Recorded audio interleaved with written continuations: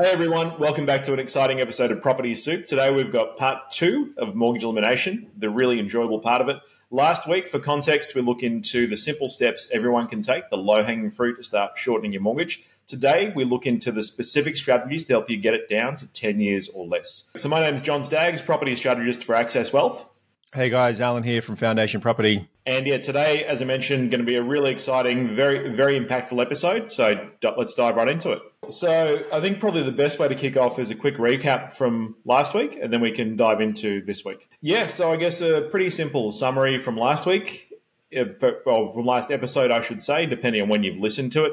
So last episode, we really dived into some of the simple mechanics that anyone with a mortgage can take advantage of, particularly if you look at your balance, see it's diminishing very slowly, that you're making a lot of payments, but watching your balance really slip down very incrementally over time. How can we take a bit more control of that? So the simple steps we outlined primarily were optimization of finance, utilizing an offset account wherever possible, utilizing frequency of payments. So if you have the ability to, with a weekly or fortnightly pay cycle, get more deposits into your offset account to really pay it down that way. And then thirdly, as you mentioned, Allan, to have all of your pay going into that offset account. Typically, most offset accounts are also linked to a credit card, using that to diminish our interest balance on our mortgage as much as possible over time. So that were the primary key steps we went to. What's next, Allan? So once we've done that, what do we do from here? Yeah, well, look, we really wanted to dive into part 2 of this because part 1, last episode, was really, like, as you said, John, like very low-hanging fruit.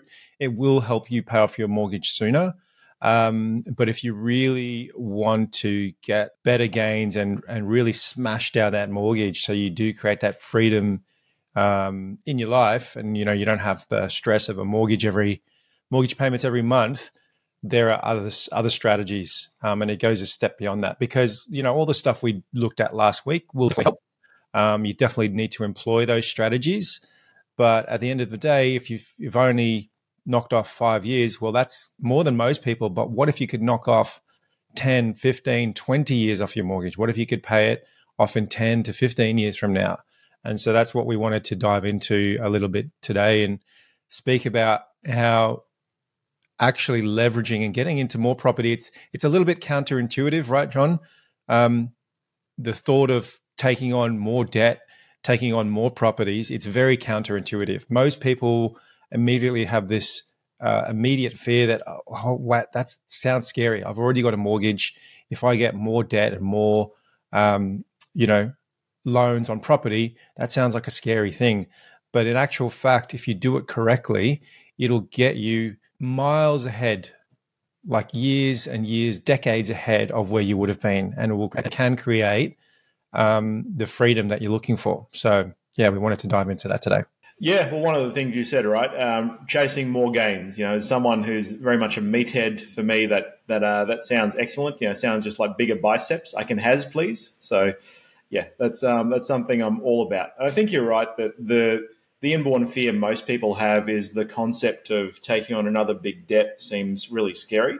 So really breaking down the concept of good debt and bad debt as to why that could be something that really improves your life, I think is something for us to maybe explore a little bit. So I'm sure you've got a lot of thoughts there. The first thing that came to mind was we spoke about last week how your income is not very tax efficient. So for most people who are employed, who have on PAYG, they've got a job. Business owners, they've got a little bit more room to kind of play with their tax and be more tax efficient. But employees pay some of the highest taxes out of anyone. Somebody on $180,000 income, $60,000 to $70,000, maybe even more, would be going straight to tax. That's a lot of wasted money. So my first thought was, coming back to last episode, was most people think the best way to pay down their mortgage is just throw more money at it. If you look at that, if you take, $1, you're getting taxed maybe 45 cents out of that dollar, and you put 55 cents into your mortgage, well, that 45 cents is being wasted. So the first thing that came to my mind was, as when you become a property investor, you become more efficient with those numbers. So rather than throwing away 45 cents, maybe you're only throwing away 35 cents. And the more you stack it, the more property or the more assets you acquire, the more tax efficient you become actually. So that's kind of step one, is that you can become more tax efficient by becoming an investor, because you get some incentives from the government for investing in property. Yeah, and I think it's a twofold thought process as well. So you're right that for a lot of people, particularly for us with very traditional conservative Asian families, the thought process is you just pay more, right? You go without, you tighten the belt, you save harder. So that I think is something people have been taught traditionally. And if we look at the simple numbers historically, okay, back in the day that might have made sense when properties were 3 times the cost of the average income. Today, when we're talking typically 7 to 10 times, that just doesn't really work, right? So that's one thing to consider. But as you mentioned, Alan, so there's definitely the tax efficiency side of it. If we can actually get some of the money that we're paying in tax anyway to pay for an investment, well, it's just working towards our future, which absolutely helps.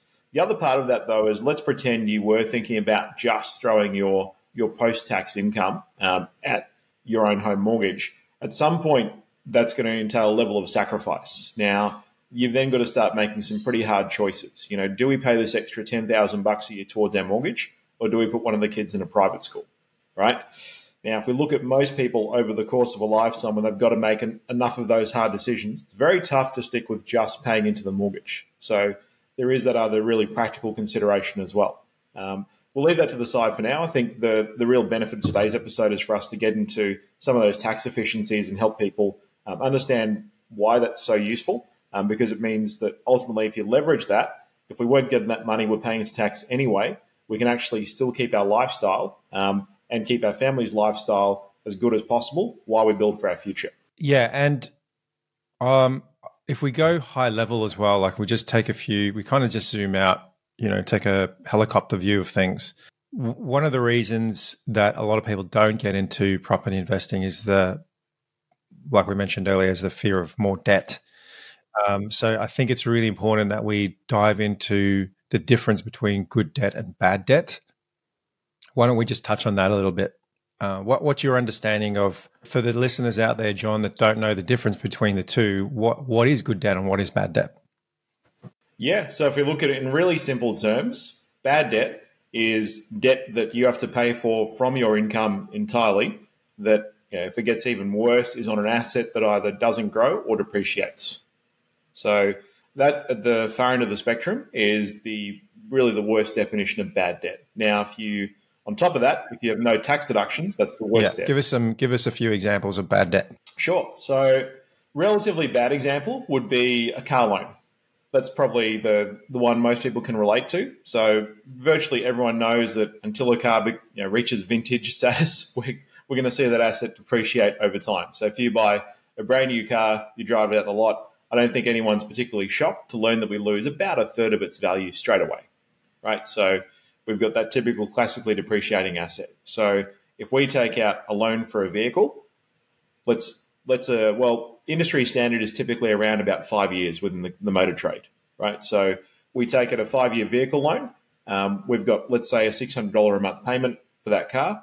However, as soon as we've driven it off the lot, it starts depreciating straight away, right? 5 years down the line, we're lucky if we get a third of the original value for the car if we sell or trade it in. So at that point, this is the definition of a bad debt. We basically poured our money down a hole. Yeah, I would say that's not a bad example at all. I would say that's one of the best examples, John, because think about it like this, right? A lot of people will happily take out a car loan. They don't even think twice about it. They think, I need a new car, I want to get a nice car, and I'm happy to pay, $200 to $300 a week to own that car, to own it. Well, actually, you're taking out a debt on that car. Now, when let's calculate at $250 a week, right? Let's say you get a decent car. I don't know. Let's pick a number, $200 a week. That's around $10,000 a year. That's costing you in repayments, right? And this is a classic example of bad debt. When you purchase that car, like you said, John, as soon as you drive it off the lot, it's lost value. And actually, over that 10-year period, or like over a 5-year period, let's say you've got a 5 to 7 year loan. Let's pick 5 years. how much is that car worth at the end of 5 years? Well, it's worth much less. So the value of that asset, that vehicle, has gone down. You're actually getting poorer by holding that asset. Whereas property is in short supply, the property market's always growing because of population growth. If you held a property at that same time and it cost you the same amount, $10,000 a year in negative cash flow, and we're talking a pretty bad property there, right? That's not an ideal property, but it's costing you the same amount as a car. But what is the value of that property after 5 years? It's probably going to be worth $200,000 to $300,000 more if you pick just an average market. And that's the difference between good debt and bad debt, which most people don't understand. Is they're quite happy to go and take out bad debt and have it affect their lifestyle. But when it actually comes to creating wealth and acquiring assets that are actually going to get them ahead in life, for some reason, it's scary. So that, first of all, I think that was a great example, John. Car debt, bad debt. Investment property, good debt. It's creating wealth for you. It's getting you ahead. It's actually creating money and wealth, whereas a car is actually making you poorer over time. Absolutely. I think we also need to nuance the thought of home ownership as well, because a lot of people really do think of the principal home where we live as a good debt. And one of the concepts we were both exposed to a long time back through a good old Mr. Robert Kiyosaki is the concept of your principal home actually still being bad debt, which I think will blow a lot of people's minds, especially in Australia, where we do see that, yes, our home does keep going up in value for the most part. If you live in, particularly in a capital city, where we've got plenty of population, plenty of migrants coming in, low supply, you probably will see your home value going up each year. But one thing that Robert stated in his original book, Rich Dad, Poor Dad, which I agree with completely, is that ultimately the debt on your principal home is still a bad debt. Would you agree with that, Alan? And why would you agree if you do? I agree. Well, why do you think it's still bad debt? It's really simple. Can you eat the walls? Theoretically, but fibro is not fiber, right? So I struggle to think of what might come out of you if you did. No, unless you're some form of medical marvel, unfortunately, we can't eat the walls. We can't live off income from the home. So, does the home grow in its inherent value if we sell it? Absolutely, right? However, that's on the proviso that we do sell it. So, in the meantime, it's not a revenue-generating asset. So, yeah, so that's the reason that even though, yes, it may still grow over time, ultimately it is still a bad debt unless we understand and know that we're going to sell it at some point and go into something less value inherently. The way I like to look at the primary place of residence, and I like to compare it versus a rental property or an investment property that has income. And that's how you can see the difference between why your home is considered bad debt in the kind of Robert Kiyosaki perspective versus an investment property. Now, an investment property has income and it's got expenses because you've got a tenant in there, and right now there's a rental shortage. If you haven't heard, it's very difficult not to find a tenant right now. Like, people are just lining up to find a rental property. But an investment property has income and it has expenses. So if you find the right kind of investment property, most of the expenses are actually covered by the income of the property. So what that means is that investment property or that asset is taking care of itself in most cases. And as you hold it, it's kind of taking care of itself, right? All the expenses are taken care of, the management fees, rates, even the interest payments, etc. All of those expenses are being taken care of. Meanwhile, what's happening to the value of that property? It's going up over time. Compare that to your primary place of residence. It's also probably going to go up in value over time. But does it have an income? It doesn't. It relies on you paying the expenses of the property. So the investment property has expenses, your primary place of residence has expenses, but your investment has its own income, and your primary place of residence does not. It requires you to work. And if you stop working for any reason, or, let's say you're a couple and one of you stops working, that's when you feel the stress, because no one else is going to pay it. You have to pay it. And if you stop paying it, the bank's going to come away and take away your home. So that, for me, that's how I like to look at, investment versus primary place of residence. Your investment can take care of itself, whereas your primary place of residence cannot. Yeah, absolutely. There's a couple of fallacies I think are worth working through with. I think that a lot of first-time investors really carry through as well. So the thought from a lot of people that I talk to, sometimes after the fact, sometimes before they consider doing it, is they think, okay, well, I'll just pay my home off first, then I'll start investing in property, right? Because I'll feel a lot safer to do it. So let's actually walk through mechanics of doing that, right? So let's pretend that to pay your home off faster, you've got to throw an extra $100 to $200 a week at the mortgage, right? Now, if you've optimized the absolute hell out of everything, if you've got an offset account, if you've structured the finance correctly, if you then start making these extra payments on top, you may get as we went through last week, down to roughly about 20 years as opposed to 30. All things being equal, and again, depending on your mortgage size and income levels, you might well push it down to 20 years being paid off, perhaps a bit less, right? Now, to do that, again, we're going to have to sacrifice from the budget. So we're talking about putting in at least an extra $100 to $200 a week, right? Now, let's compare that conversely to investing in property. One of the things you mentioned, Alan, is that if we do find a good asset with a great income, can we have it hold itself at neutral or nil cost to us? Certainly very feasible, right? As interest rates come back down over time, will we be able to get positively cash flowed assets? Of course, right? But even if we look at the current market at the moment with reasonably high interest rates in big inverted commas, most of the investors I'm talking to today, when we actually examine the real holding cost of picking up an investment property, that holding cost is around about $100 to $200 a week, right? Let's say it's $200 as the worst case scenario. So the thought process is then, what do we do? So do we put $200 into our home, pay it off a bit quicker, and have one asset that will grow in value? Or do we do the exact same thing and 10 years down the line, now have two assets that have grown in value? Pretty simple. Would you rather have two or one for doing the exact same thing? That's a really good point. A lot of people don't realize that they could actually be investing. They could be getting into the property market, could have a second asset, and there would be no change to their lifestyle. So if they chose to put in some extra money into their mortgage every week, they could literally do that for an investment, and they'd be way further ahead, way further. That could literally be the difference between them paying off their mortgage in 20 years' time or 10 years' time. Which would you rather have?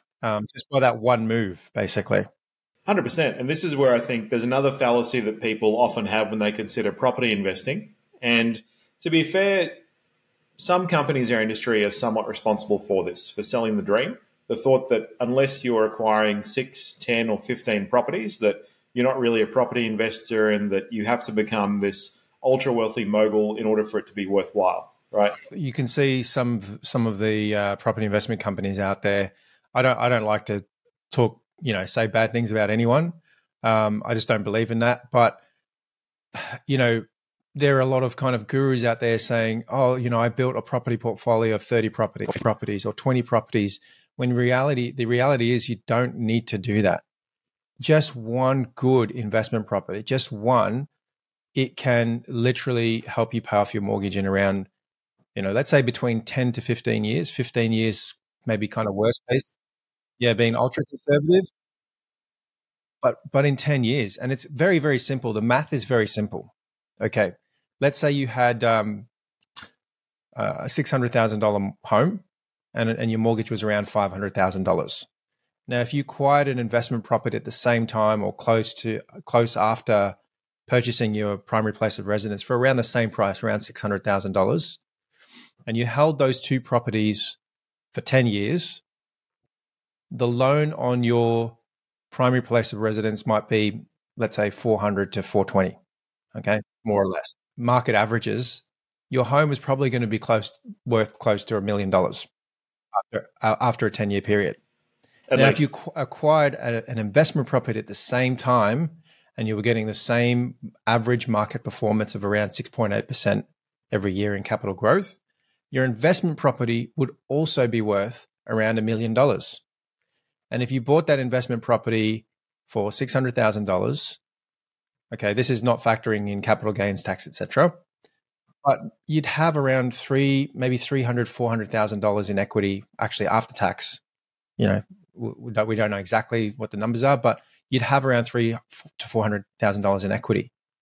Now that $400,000, if you had a $400,000 mortgage on your home, what could you do with that money? You could put it onto your mortgage and you could pretty much eliminate the mortgage. And we're not even talking about extra cash flow from the investment that could be helping you if it was that type of property.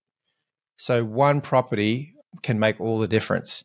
And I just want to bring this up before I lose this train of thought, is you mentioned, a lot of people feel when we've paid off the home, then we'll start investing. Well, the problem with that strategy is you're relying on two things. You are relying on the fact that you think, well, not that you think, but you're relying on the fact that I'm going to be able to work all the way till 65. And when the reality is that 30% of the population will not even make it till retirement. They're forced to leave the workforce, 30%, just being made redundant or being forced out of the workforce. Okay. Now, let's say you're a couple and you're 35 years old. Okay. And you put in those extra $100 to $200 a week, and you do knock off 10 years off your mortgage. And it takes you 20 years to do that. So you don't pay it off in 30 years, you pay it off in 20 years. You're now 55 years old. You've got zero debt on your primary place of residence. Massive achievement. And now you decide to start investing. Well, what's happened to property prices in that time?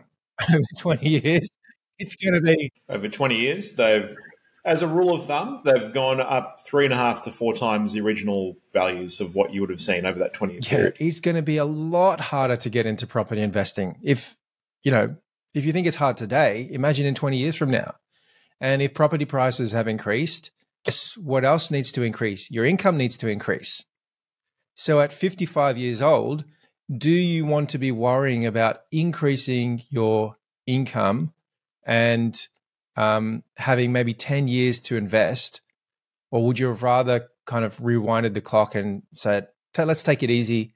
Let's maybe get one investment at 35, maybe another one at 40, 45, and then just do it slowly over time and take a more comfortable and a slow journey, rather than kind of rushing it at the end of your working life, if you can continue working till past the age of 55.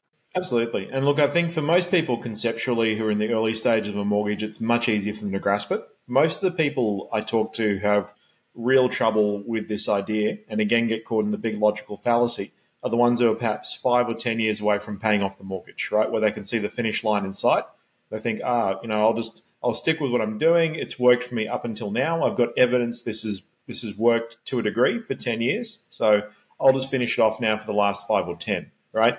Now, the logical fallacy that comes in here is the thought that if I get the home paid off, I'll now be comfortable to invest, right? But it doesn't. So if we consider what someone will actually feel, so now when the home gets paid off, if they've now got to invest in a property, the next stage is an equity release, right? Which means going back into debt on the home. Even though it's now good debt, it's acquiring us an asset. The thought of now being back in debt becomes scary again. So often what happens is the cycle of kicking the can down the road kicks in. No, we feel bad about having debt back on the home. No, we just don't want to do that. Oh, we'll save the money instead, right?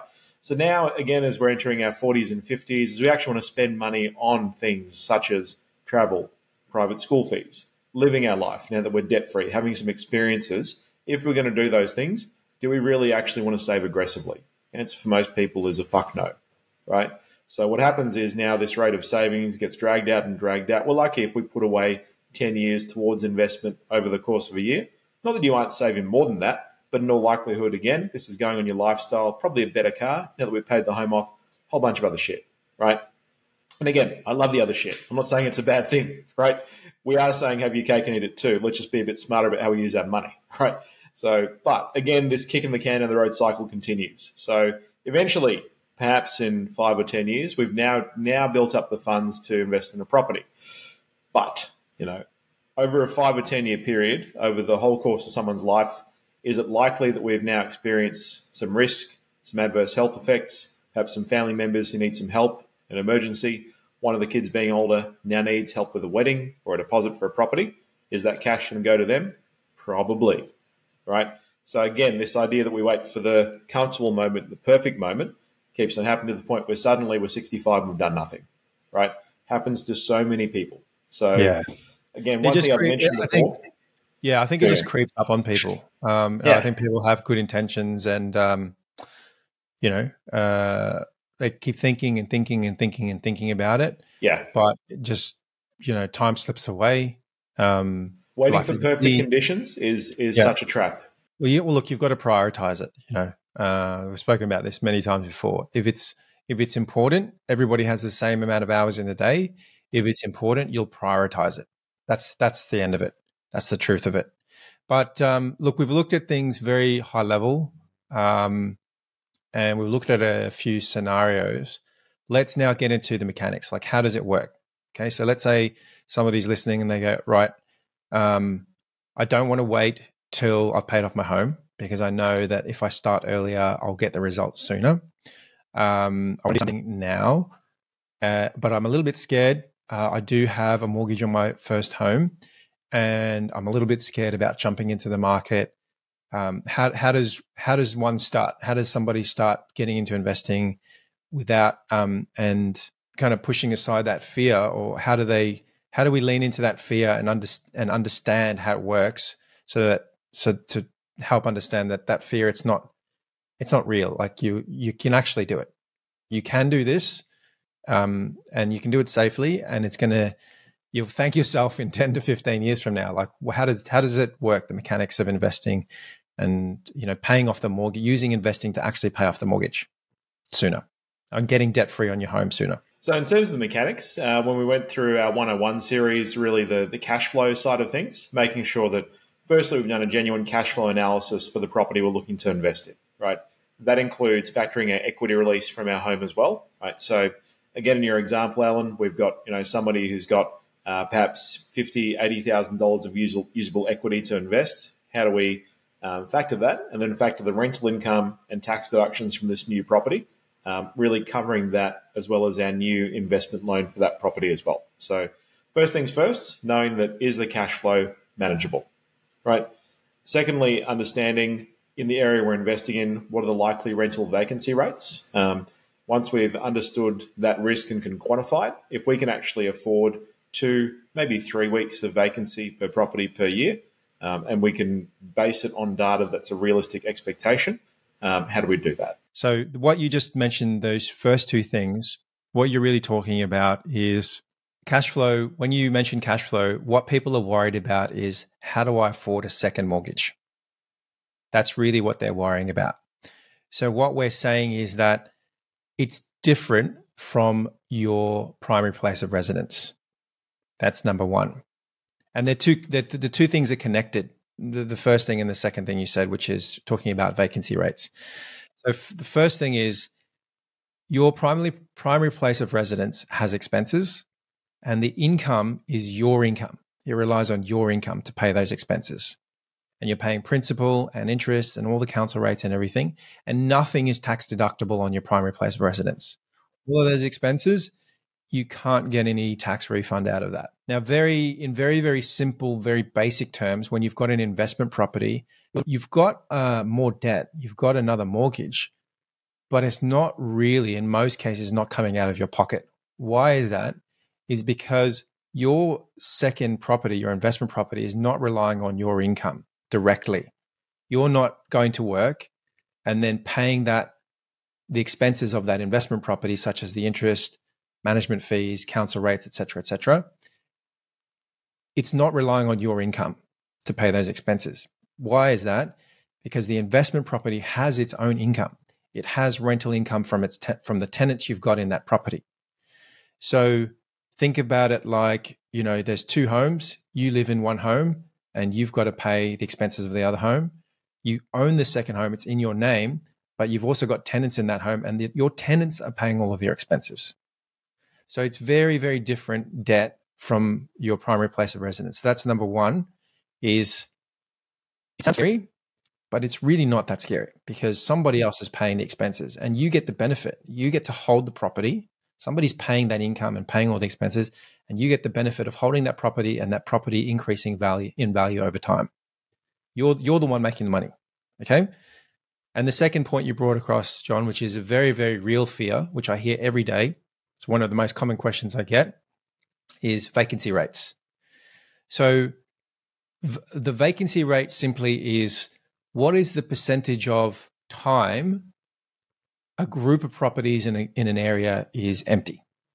And so the way it's worked out is, like, how many properties are on the market for rental and how many are actually vacant, how many are still being advertised. So let's say if there's 100 properties and there's a vacancy rate of 1%, there's 100 properties on the market, but only one is available for rent, well, there's a 1% vacancy rate, which is very, very low.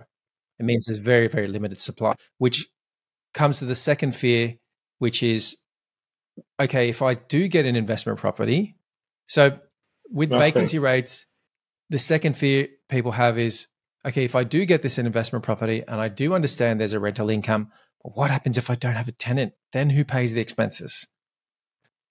Okay. So very, very simply, we don't have enough property in Australia. There are places where you can invest right now where you have a 0.01% vacancy rate.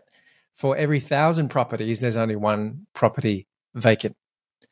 At worst case scenario, if your property was empty for, let's say, 4 weeks, let's say even 8 weeks, 2 months, which is very rare these days. But if it was empty for 8 weeks, well, you just simply need to have enough buffer to make sure that you can cover that expense. So 500 times 8, what's 500 times 8, John? Help me out here because it's still early morning. $4,000. Okay. That would be $4,000. Now, the typical recommendation we have for most people is to set up a buffer fund of $10,000 to $15,000, particularly if we're doing this from equity release. So if we look at most investors who are looking to acquire a new asset, having $10,000 to $15,000 sitting in the account fully offset, so we're paying zero interest on it, is just a simple way to make sure if anything does come up, we're good to go. You got to think of yourself as a kind of like a business owner, right? The business you're in is property investing. And just like any business, you've got to have some cash buffer to cover your expenses. No different from property investing. But if you had if you had $10,000, $15,000 buffer, you can comfortably weather 6 to 8 weeks of vacancy within your property. The likelihood of your property being empty in today's property market for many years from now, actually, the likelihood of it being vacant for 8 weeks is extremely low. Yeah, incredibly low. Well, to give some context, if we look at the absolute height of COVID for Sydney and Melbourne CBD, postcodes that were extremely, extremely reliant on international student occupancy, they got to about 8 weeks of vacancy per year average, right? The majority of suburbs simply did. Yeah, and I just did a quick calculation as well. So, 2 months vacancy out of the year is a 16% vacancy. 16%, okay, double digits. And most places in Australia have a 1% vacancy rate. So the likelihood of you not being able to find a tenant for 2 weeks and you having to fork out those expenses, it's so low, it's almost non-existent. Well, if we think of it logically, if you cross the road multiple times per day, if you take a car to work multiple times, per day, in all likelihood, you have a higher likelihood of having a car accident at some point than you do of actually having vacancy go beyond 2 to 4 weeks, if we look at it in really simple terms, right? And again, if we look at long-term market averages, if we look at the vast majority of suburbs in Australia over time, their long-term rental vacancy rate is sat around sort of 3.5%, 4%. So again, about 2 weeks per year. Even on the higher side of places that still could be great places to invest, maybe they get to 5%, 6%, right? And even for that, personally, I wouldn't be, for a place that's seen that historically for brief periods, I wouldn't be against ruling that, or I wouldn't immediately rule that out of investment potential as long as things are trending the right way now. So, yeah, so if we break it down to those really simple numbers, the likelihood things are going to go that bad is really probably not going to happen. So if we've got a 10 to 15 grand cash buffer from day one, we're set. I mean, how much lower does the risk curve need to get? In most cases, if you do invest in correctly, and you find the right property in the right market with the right cash flow, it's going to be quite comfortable to hold that investment property, probably a little bit more comfortable than holding the expenses on your primary place of residence. So that's number one. No, you're right. The other thing that you were mentioning, so all those expenses on our investment are now tax deductible, right? So that includes, the interest charges we pay now for that investment property, not principal, unfortunately, but the interest charges 100% deductible. Also includes our council rates, our water rates, our insurances, everything we spend. So pretty much any annual capital expense we've got. The only thing we really can't claim is our building insurance and our original conveyancing fees to acquire the property, just due to the ATO's rulings. But look, outside of that, virtually every other expense, along with depreciation, which isn't a real world expense, however, on paper is still claimable every year we hold that asset up till 40 years. Yeah. So we still get the full benefit of that. Yeah. In very basic terms, you would get an income on the property. So you might get, I don't know, $30,000 income on the property. You'll have a lot of expenses, could be $40,000, but you also might have a tax refund of $10,000, which means more or less the property can take care of itself. But it really depends on the area of the property. So we won't get into those details. That'll be for another episode, or that's actually in Property Investing 101 if you want to go check out that episode. So it really is dependent on the property. So I think conceptually, how do I do it, right? So look, again, the 101 will give you the detailed breakdown, but let's consider the comparison this way. So the home where I live, who makes the payments? Me, 100%, right? Investment property, who makes the actual payments? So let's say there's $45,000 of expenses for me to hold my investment property, and I'm getting $30,000 in rent, right? So give or take, about 2/3 of the rent of the holding is covered by the rental income. However, $10,000 covered by my tax deductions. Cool. Now we've got 40 out of $45,000 covered by somebody else. I stick in $5,000 a year to keep it going. My expense to hold that investment, $100 a week, right? That's really how it works in very simple terms. Over a 10-year period, is that asset likely to double? If we've done the research, probably, right? So that's how it works conceptually. Now, can you do the same thing with your personal home? Of course, but again, 100% of the income required to come from you, claim nothing on tax. So mechanics are just much harder for you to actually hold a place where you live than it is to hold an investment 9 times out of 10. Then it becomes a case of, okay, now we know.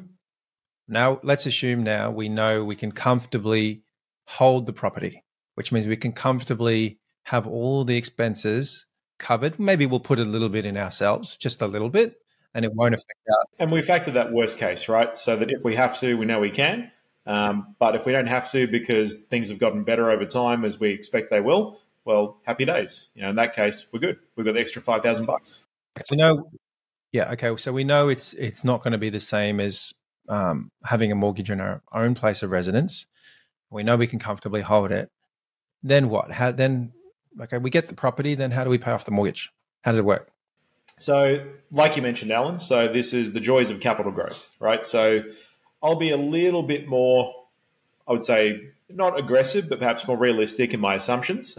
You were being ultra conservative before, working off roughly in your head about a 5% capital growth rate, right? I do like to be conservative. I generally do as well, but I also think, look, let's also just be real, right? Let's just call it like it is. So if we're assuming a 7% growth rate for properties, which again, by the way, is below the 63-year average, it sits at about 7.8% per annum, we assume a 7% growth rate on the properties we hold, right? We start with our 600K principal place of residence. We acquire a 600K investment, right? We hold the two for 10 years. At a 7% rate of growth, both assets are now worth roughly about $1.2 million, right? So here in year 10, we sell down our investment property, right? As you mentioned before, Alan, the balance we expect in our principal home, about $400,000. So on our investment property, we pay off a capital gains tax. Probably be it's hard to guess, but again, just in rough numbers, it'll probably be somewhere around about 250 to 300K, right? By the time we pay off our investment loan, still leaves us plenty of profit to now be completely debt-free on our principal residence. Leaves us a little bit of change as well, but let's forget about that. Let's just think in 10 years' time, from having done the exact same step we were thinking about before, paying an extra $100 to $200 a week, right, into something Instead of doing this over 20 years to get debt free on the home, we've now done it in 10. Massive, huge, huge.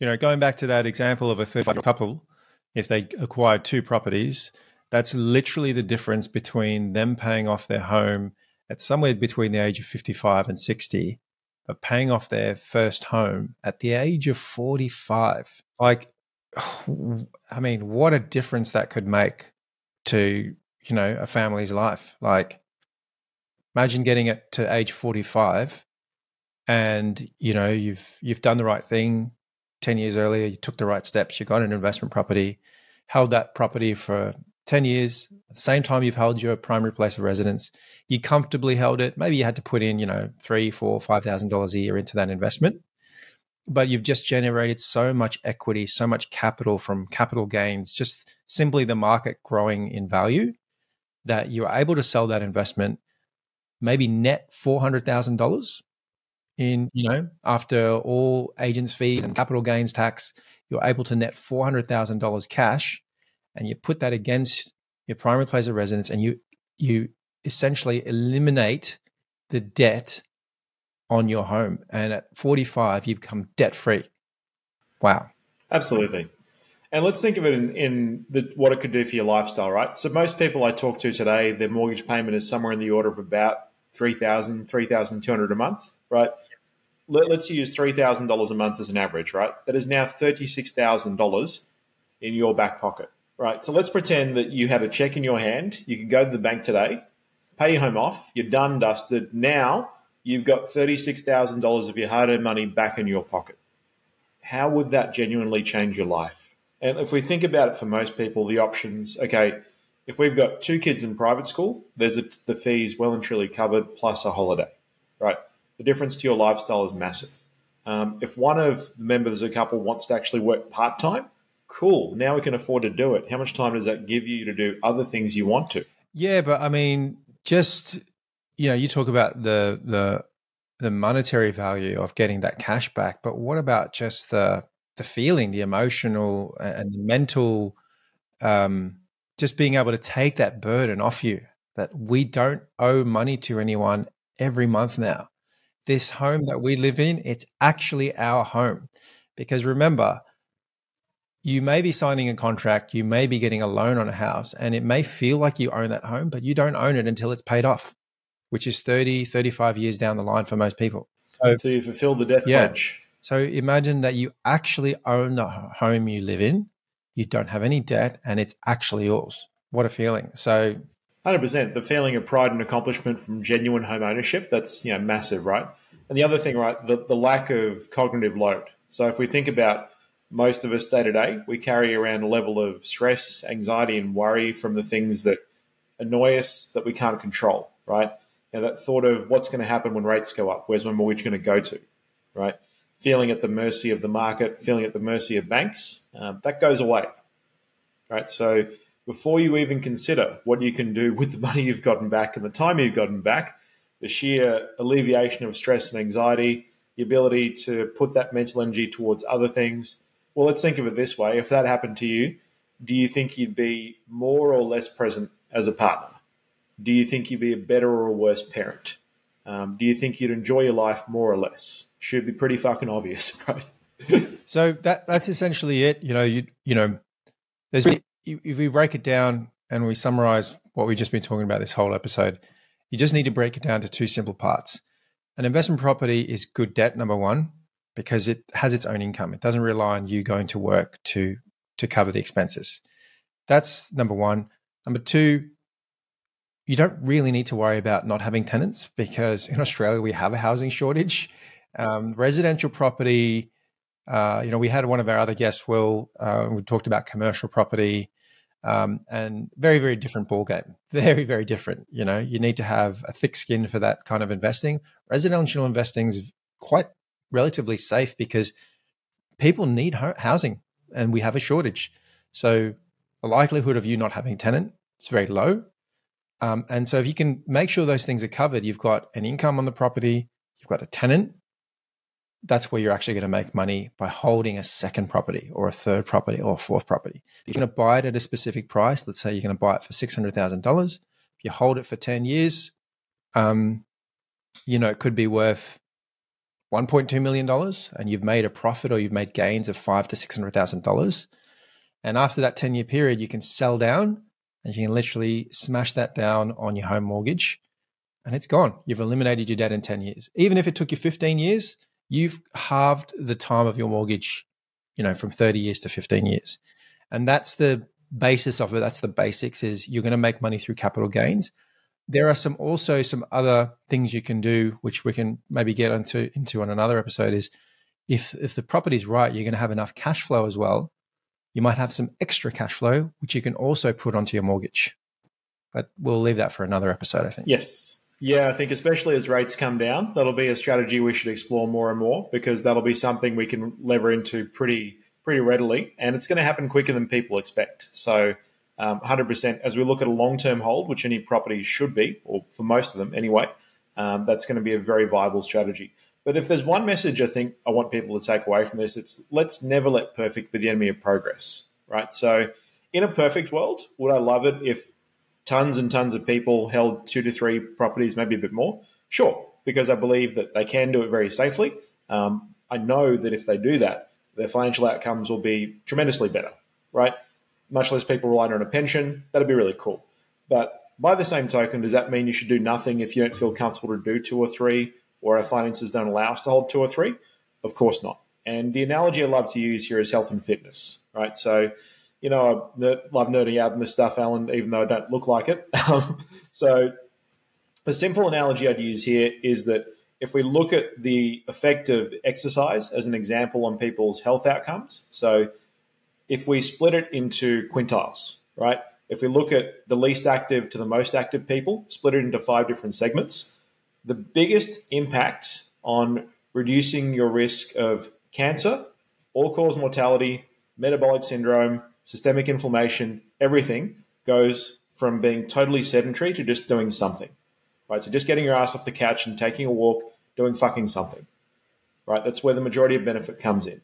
Now, if you don't feel more comfortable to do more than one investment property, that's fine.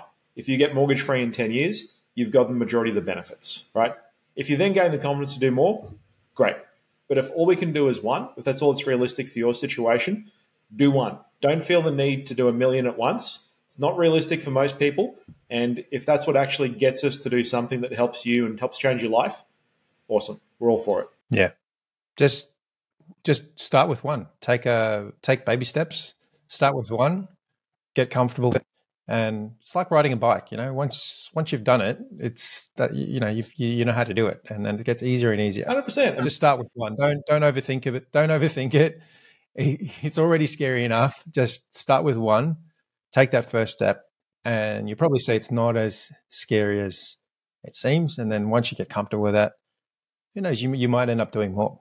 Exactly. Don't feel the need to become David Goggins tomorrow, if we use the fitness analogy, right? But if you do one and you think, hey, I could do a Tough Mudder, same thing, right? If you do one property and feel now I can do 2, awesome, right? Just gain the confidence over time. All right, guys. Thank you so much for tuning in. We will catch you on the next episode. See you next time, everyone.